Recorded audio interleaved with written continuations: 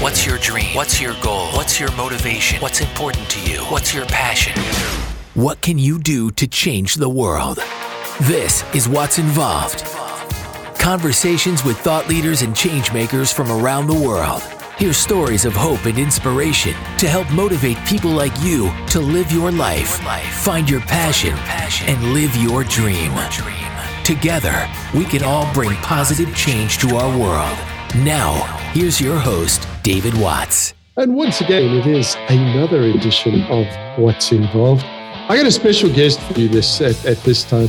And we were just talking just before we came on air, and I said to her, I am going to ask you if you're nuts at some stage. But before we get to that, let me tell you who my guest is.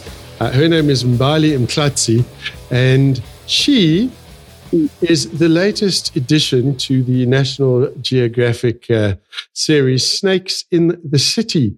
And I'm sure most of you must know that's Simon Keys and Susie Gillette. They do this. It's for National Geographic Wild. And the city that they're talking about, all these snakes, is in the city of Durban. So, Mbali, welcome. It's so good to have you on the show. Thank you so much, David. Thank you so much for having me. So before I go into why on earth would you want to get involved with snakes in the city, first tell me a little bit about Mbali. Give me some of your background. Well, Mbali is a South African, born and bred, born in Limpopo, but grew up in Durban, KwaZulu-Natal. I am actually fascinated by anything that lives, breeds, and especially if there's some form of conservation awareness that can be done around that particular living creature. I love bodybuilding. I think it's actually my world revolves around it. And yeah, I just love education. Okay, so now as a youngster now growing up in KZN, I used to live many years ago in Mzimtoti for a while. And people in general are terrified of snakes and things that go bump in the night. And I know particularly in African culture as well, snakes are not... Yeah. That's pretty much the whole idea is good snake, dead snake. So what attracted you to reptiles and living things? I think what attracted me was actually realizing a gap using my own fears, because I was highly petrified of snakes. Believe me, I couldn't look at them and I couldn't think of a better snake than a dead one, like you did mention, especially because my granny has always been like my source of information. So growing up, I was taught that snakes are evil. They are a sign of bad omen. They, if you encounter one, it means you're going to die. So you don't even look them in the eye. And when I got involved in conservation as a volunteer at this organization that I volunteered at, I think it happened by default that I would have to actually learn about snakes, and not only learn to actually better my knowledge around snakes, because I didn't have any to begin with, but I had to actually talk to people about snakes, help them understand them in a sense that they're not just living organisms, but they have a role, a very important one to play in our ecosystem. And I just had to make people fall in love with snakes. And if not fall in love with them, I had to help people who were scared of snakes understand them better and learn why we need to respect them and play our role in conserving them as well.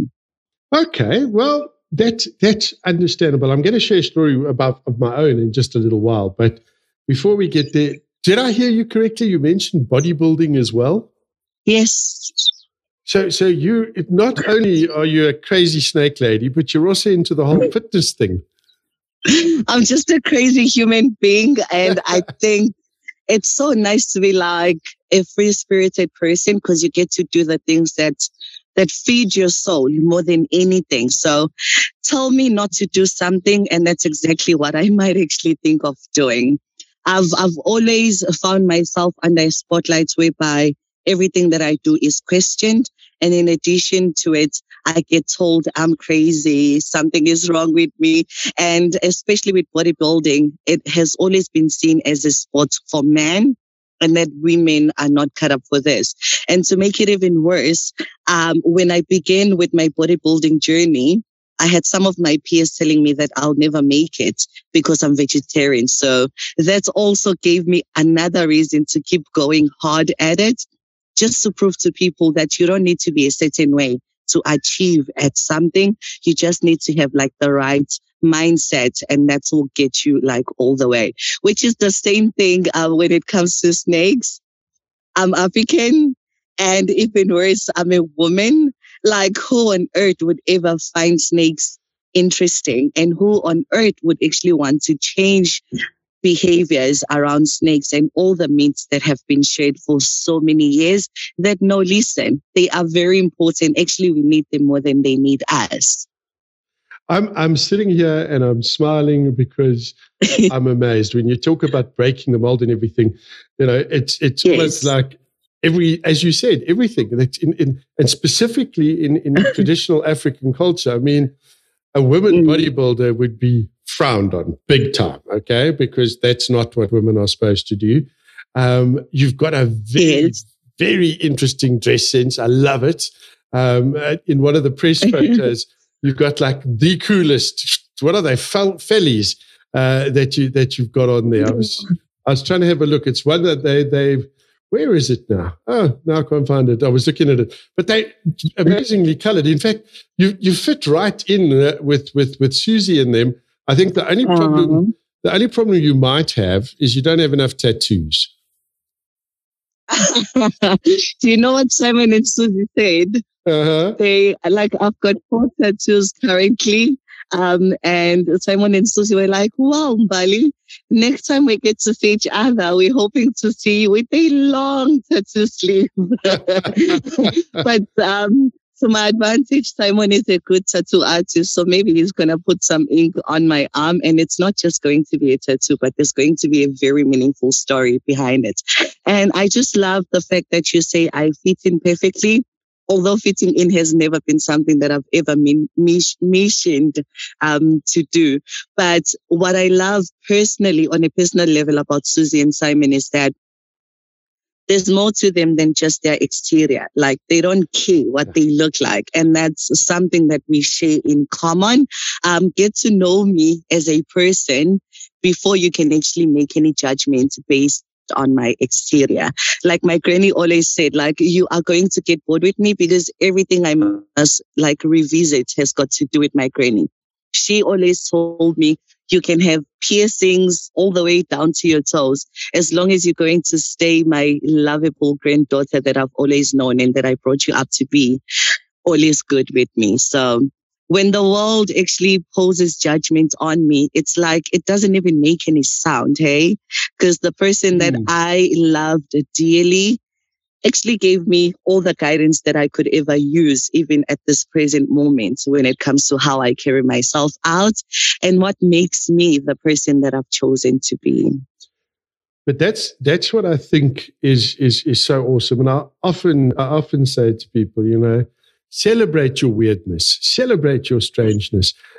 People like, and I include myself in this, are what I love to call fringe dwellers. We kind of live on the outsides of normal society, and we peek in every now and again to see how the rest of the world are doing. And I think that is fantastic. It's the greatest thing to ever do. Awesome. Look, when we come back, I want to talk to you a little bit more about how you actually got involved with the guys from Snakes in the City, and you know, just a little bit of your experience with snakes. I'll share one of mine as well, which is also why I laugh when I talk to you. This is What's Involved. My special guest is Mbali Mtshali. We'll be back in just a little bit. We'll be right back with more What's Involved. David would love to hear from you. To leave a voice message, visit what'sinvolved.com and click Drop Me a Voice Note. And we're back. What's Involved? It is my special guest, Mbali Mtshali. Am I getting the surname right? Because I generally, in any interview I do, I have to screw up at least once. It's kind of what I do. David, I think that's the reason why I like you already. because it's a tricky thing for me. My best friend, Carl Schloms, I used to call him Carl Schloms because we don't have such surnames in my culture. My surname is actually spelled out as Mtshali, which is basically pronounced as Mjali. But please don't bite off your tongue, because if you do, we're not going to be friends after this. Okay, so I got them Charlie part almost correct, which is great. Now, which is great. Mbali, just in terms of your journey, you said you were volunteering at an organization, but I believe you also ended up working at a reptile park. Tell me about that. Yes. Okay, so basically when I was actually training to become a volunteer at this nonprofit organization, I thought I would be actually focusing on teaching about conservation on other things. And I didn't know that I would actually have to learn snakes and also preach snake conservation whenever I had to report for duty. So that was 2012.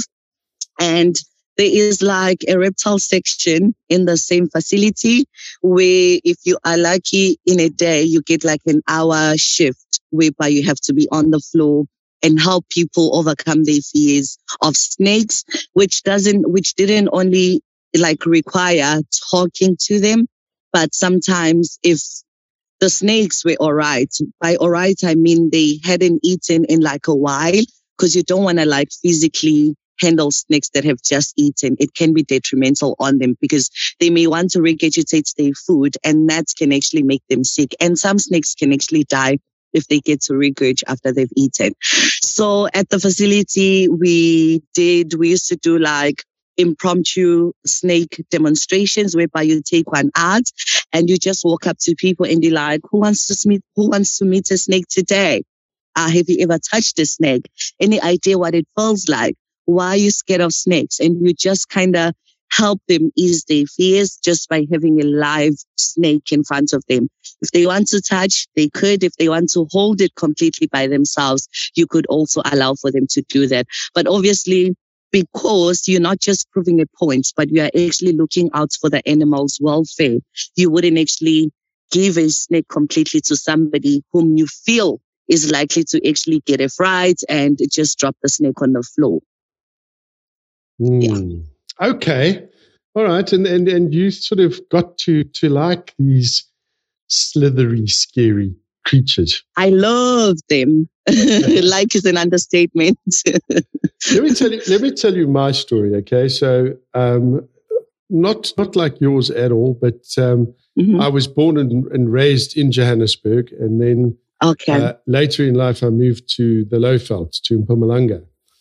And I was involved in radio there. And somebody at one stage said, have you ever thought about learning more about the province and being a tour guide? So I thought, yeah, okay, why not? Then I came across some other people and they were involved in field guiding. They said to me, have you ever studied to be a field guide? I was like, nope, but it sounds fun, because when I moved there, I was, as number one, good snake, dead snake. And number two, two kinds of birds, okay? You got doves and you got Morsi. That was the two kinds of birds you got. So this was like opening up a whole new world for me. And I was fortunate enough, I got to work with some of the top people. And eventually, when I was going for my level 3 field guide certification, part of that was snakes and snake handling. And at this stage, I'd gotten to know a gentleman at the Swadini Reptile Park called Donald Strader. Donald's been on National Geographic before as well. And I had to attend, 3 or 4 days of how to deal with snakes, venomous snakes, how to identify them, what to do. And I have to tell you, I was petrified. And I said, can't we just take them all out and shoot them? And once you start to learn about the role that snakes play and the role they play in our environment and why they are there, and you know, not that they're probably more scared of us than we are of them. But I was a city boy suddenly going into into Mpumalanga and in the Lowveld, in the bush, there's a lot of snakes there, okay? There's a lot all the time. It's pretty much, I guess, like Durban. We had a lot of the Mozambican spitting cobras there. Some places there's puff adders, mambas, twig snakes, which we lived in a house where there was a creeper at the front of the house, and there was a family, picked up twig snakes that lived in that little creeper. And I walked past for months without even knowing they were there. And then when I saw them, I was like, okay, morning. And a lot of people would not know that. Then, there's the spotted bush snakes. It becomes absolutely fascinating. So now you fell in love, as you say. How on earth did you get from being somebody volunteering, falling in love, and then suddenly you with Simon and Susie and they're going, okay, well, how about a spot for Mbali? How did that work? Okay, so basically, it's been a crazy journey, hey? But as you say, that one has got to keep to what makes them feel like they are the most alive. When I was volunteering at the reptile park, the greatest thing about volunteering, and I know there's still a lot of people who look down on volunteers, especially in South Africa, unlike in other parts of the world, that volunteering, for starters, I'm not going to be long, is seen as something that can only be done by people who are either not great at something or who might have special needs. Whereas you go to other parts of the world, you learn that volunteers are respected because these are kind people who share their time without actually seeking an incentive, but to actually promote, goodwill. So when I fell in love with the snakes from being scared, what made me fall in love with them wasn't having touched this snake for the first time, but it was actually learning their important ecological role, like how certain snakes eat rats, how some snakes eat birds, how certain snakes eat frogs. And, I don't think I would appreciate having a lot of rats in my space because, they are good at destroying things. They chew down cables, they can eat your clothes, and they can leave mites behind. So if anyone can actually volunteer to eat rats, I don't think anyone of us humans would ever take up that job to eat a rat. But snakes do that job voluntary for us. And then the other one, one of my aunts is petrified of frogs. So if you don't appreciate frogs, you must have a snake that's going to actually remove them for you. So you can see they are good at many jobs. And when you learn certain facts about animals, it's a feeling that you cannot actually, avoid, which is, you guys are actually a lot cooler than us humans. Look at the amazing work that you do. Look how you actually keep the food web and food chains functional. Snakes, just like any other creature, they've got a role to play and ensuring that we don't have too much of this and too much of that. Because once there's too much of certain species than the other, it means that the greater food web is actually left imbalanced. And that's when problems can actually begin. And then learning about snakes in the city, it was through a friend of mine who mentored me through the whole thing. His name is Carl Schlams, and this guy is so amazing and well respected by a lot of snake handlers, people who are in fishing because he's a good fisherman, and he does conservation around anything and everything. And one thing that I like about him is that he's such a mentor in a sense that he doesn't keep to himself. He wants for other people to actually make sense of living creatures and also advocate for them, because that's how conservation gets to work. If we're not communicating the stories about the creatures, we're not doing conservation any justice. So he actually, obviously because he's popular, he got a call from somebody from Earth Touch whom actually explained to him that she was looking for somebody who could actually do snake work, teaching people, learn more about snakes and be involved in handling them here and there. And I said, okay, where is this happening? Because I already have a full-time job. He says to me, no, Mbali, it's a once-in-a-lifetime opportunity. And if I can just tell you more details about this, it's not just someone that you're going to be shadowing, but you're going to be working with Simon and Susie from Snakes in the City. And I'm like, the National Geographic World, the Snakes in the City guys. And he says, yes, it's those two. I was like, oh my gosh, what is expected of me? And then he says to me, well, you just need to be yourself, continue being the crazy person that we know for you to be.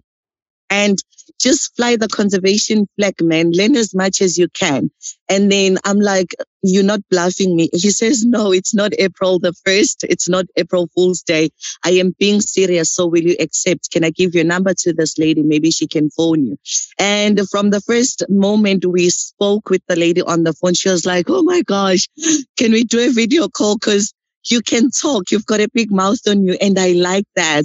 And I can just sense that everything that you've just said over this phone call now has got nothing to do with other things or being on TV. But I can sense that you are strongly conservation driven. And I think that's the talent we've been hoping to get.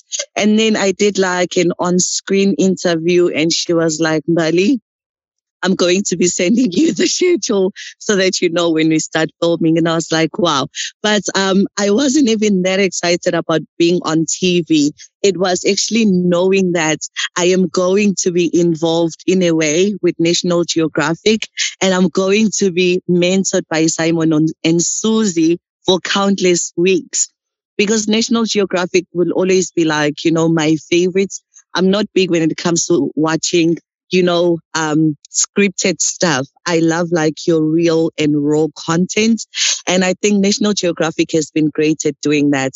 Not only do they promote what is happening around us or what kind of nature surrounds us, but they are good at helping us build an emotional connection with her creatures and also understand the roles that each animal has got to play. And they don't only make the animal look great or amazing, but they look out for human beings as well. No matter what kind of background you come from, you can kind of reason and understand exactly why we need enough of these animals and why each creature needs to be conserved and not preserved. Because preserving is when it's already too late. But when you are conserving, you are actually helping for them to thrive and you create awareness around that animal whilst you're helping people to reason why them and why they need the respect that we should be giving them. Because if you think about it, our planet is amazing and it can well self-sustain. So it needs for us to look out for our planet and her resources.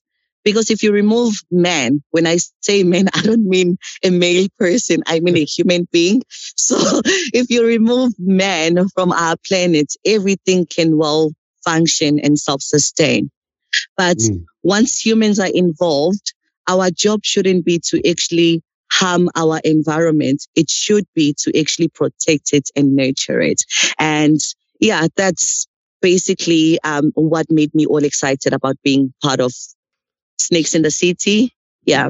Wonderful stuff. My special guest is Mbali Mtshali, and we'll be back with Mbali in just a bit to find out a little bit more because I'm fascinated. I'm a huge fan of National Geographic Wild, and I love watching Snakes in the City because, number one, I can now appreciate the snakes, but also these guys, Simon and Susie, know what they're talking about and some of the situations. So we'll get back and we'll talk a little bit about that. This is What's Involved. Hey, like what you're hearing? Share the podcast with your family and friends and spread the word. This is What's Involved. And we're back. My special guest is Mbali Mtshali. And we're talking about Snakes in the City. She is the latest addition to the Snakes in the City crew. I'm amazed again to just put it out there. Susie, for example, is allergic to Mozambican spitting cobra venom. I mean, she can't even touch her, and yet she's out there. She's doing it. I mean, it's absolutely amazing. Have you started? You must have started filming. You must have filmed a couple because We're recording this on Independence Day, so it's the 4th of July. We're having our chat, and if I'm not mistaken, the first episode with you in it goes out this coming Wednesday night, isn't it? Yes. That will be 6 o'clock this coming Wednesday, the 6th of July, on National Geographic World, channel 182 on DSTV. Awesome. So now tell me about filming. Take me through, well, first and foremost, what was it like to actually meet Simon and Susie for the first time? I was starstruck, but I don't think they could actually see that because Simon and Susie are such humble and relaxed individuals. Even if you feel like screaming, like, oh my gosh, that is Simon and Susie, it just cannot happen because, you know, their aura is just like out of this world.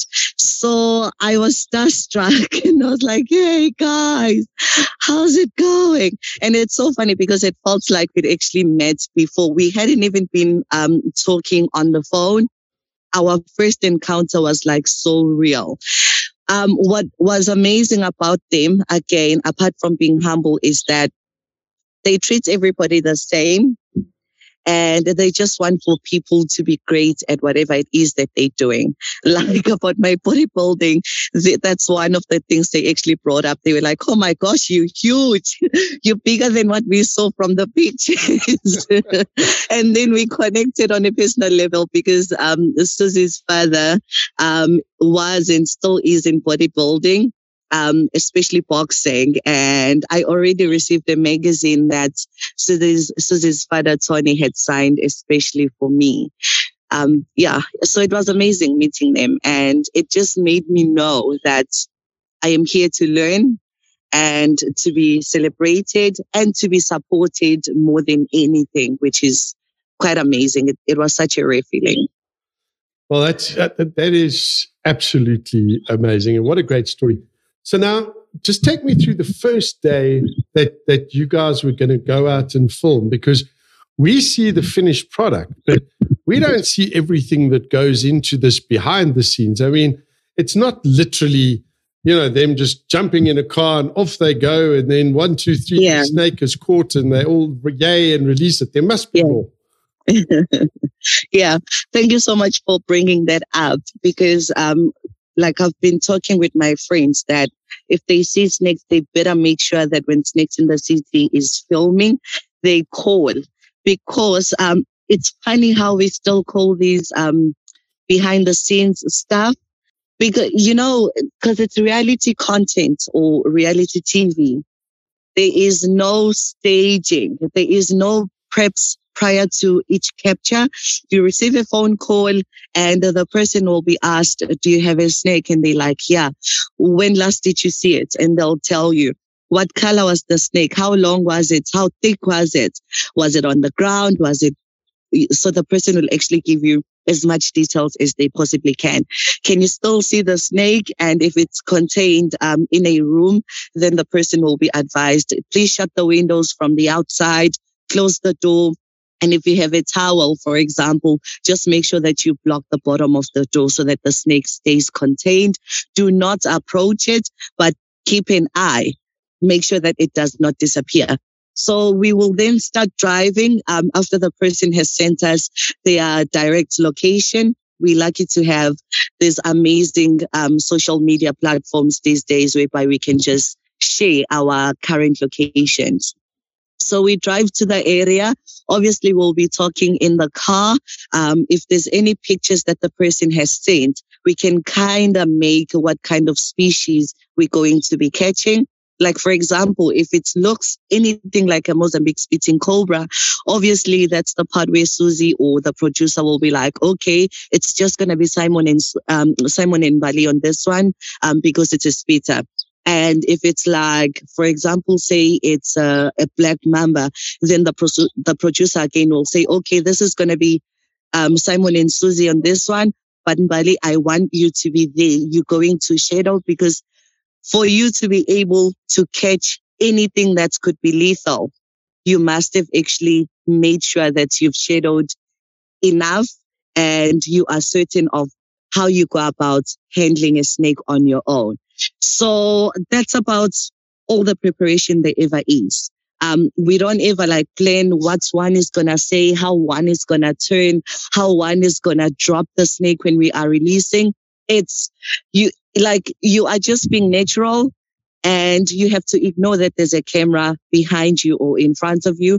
The only time you need to remember that there's a camera is when you are actually showing the audience what snake you had just caught.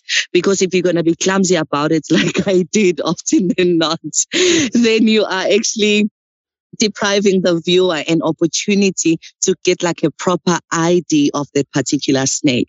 Like, for example, it has been caught and now you are going to release it. You cannot actually try recapturing that snake for the sake of making sure that when you release it, it looks amazing.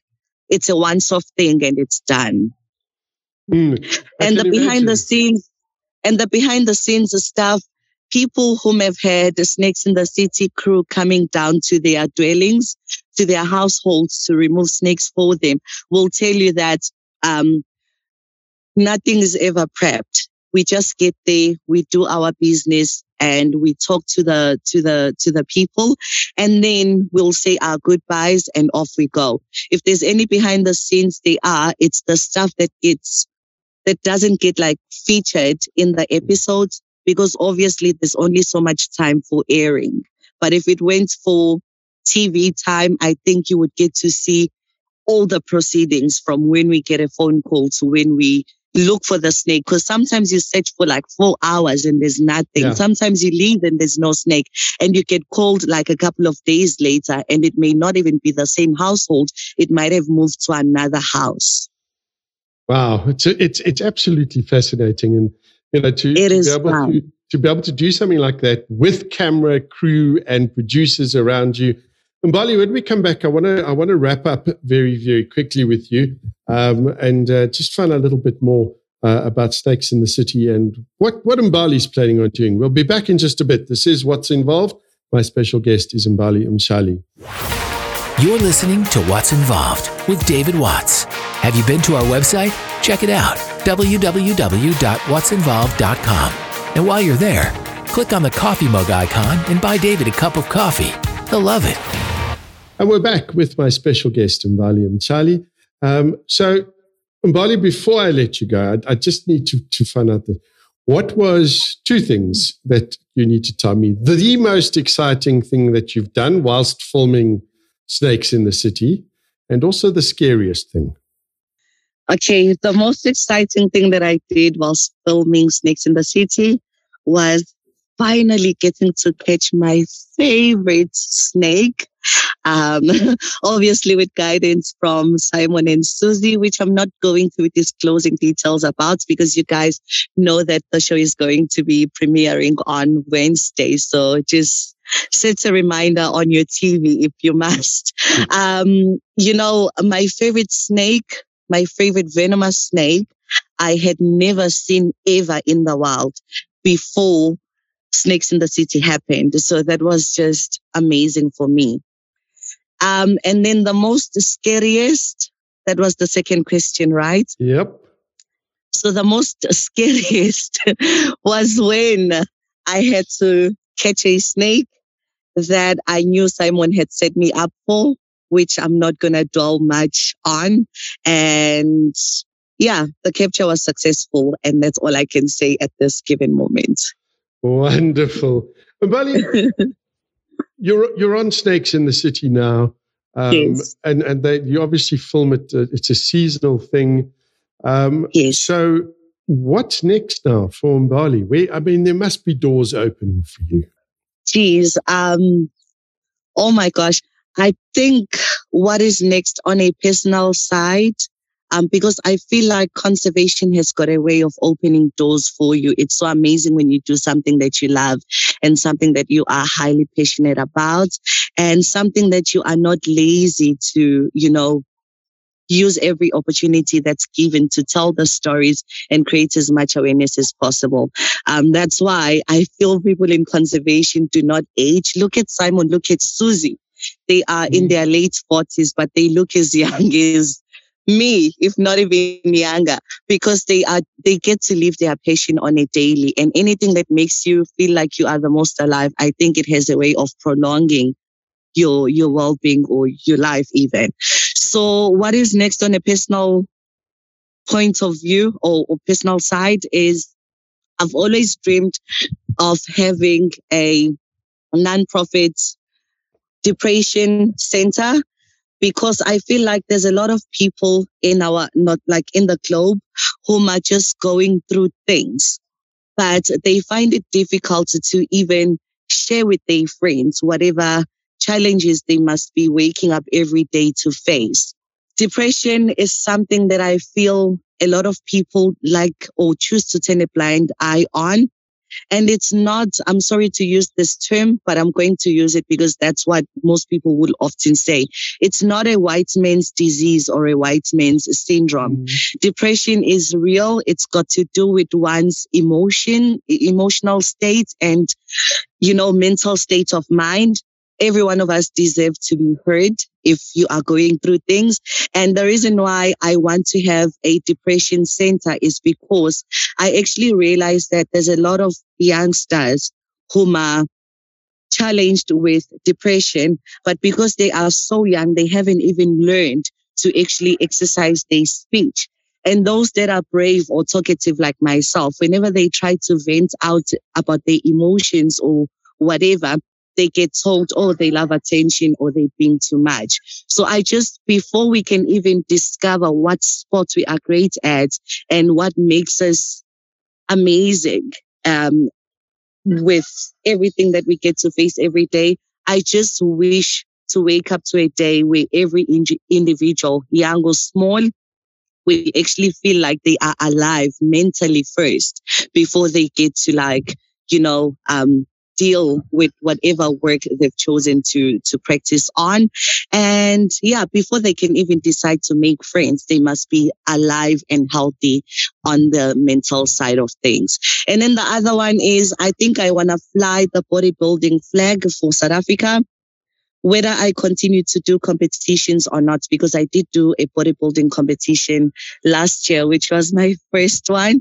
And the National Geographic was so supportive when I was actually going through the journey of my bodybuilding. So I want for more women especially to understand that sports are not for like a select few. They are for any person whom is able and alive to actually participate on.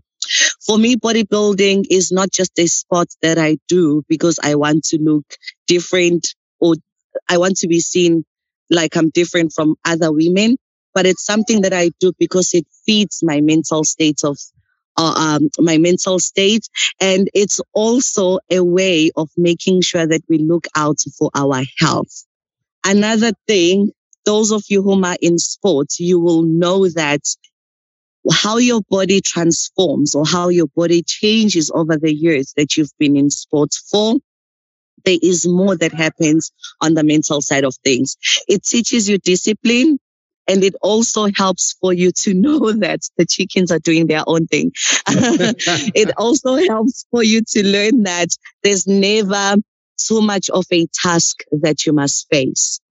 Bodybuilding teaches one discipline that you have to finish what you've started, that you are able and that you are going to be an inspiration even without choice.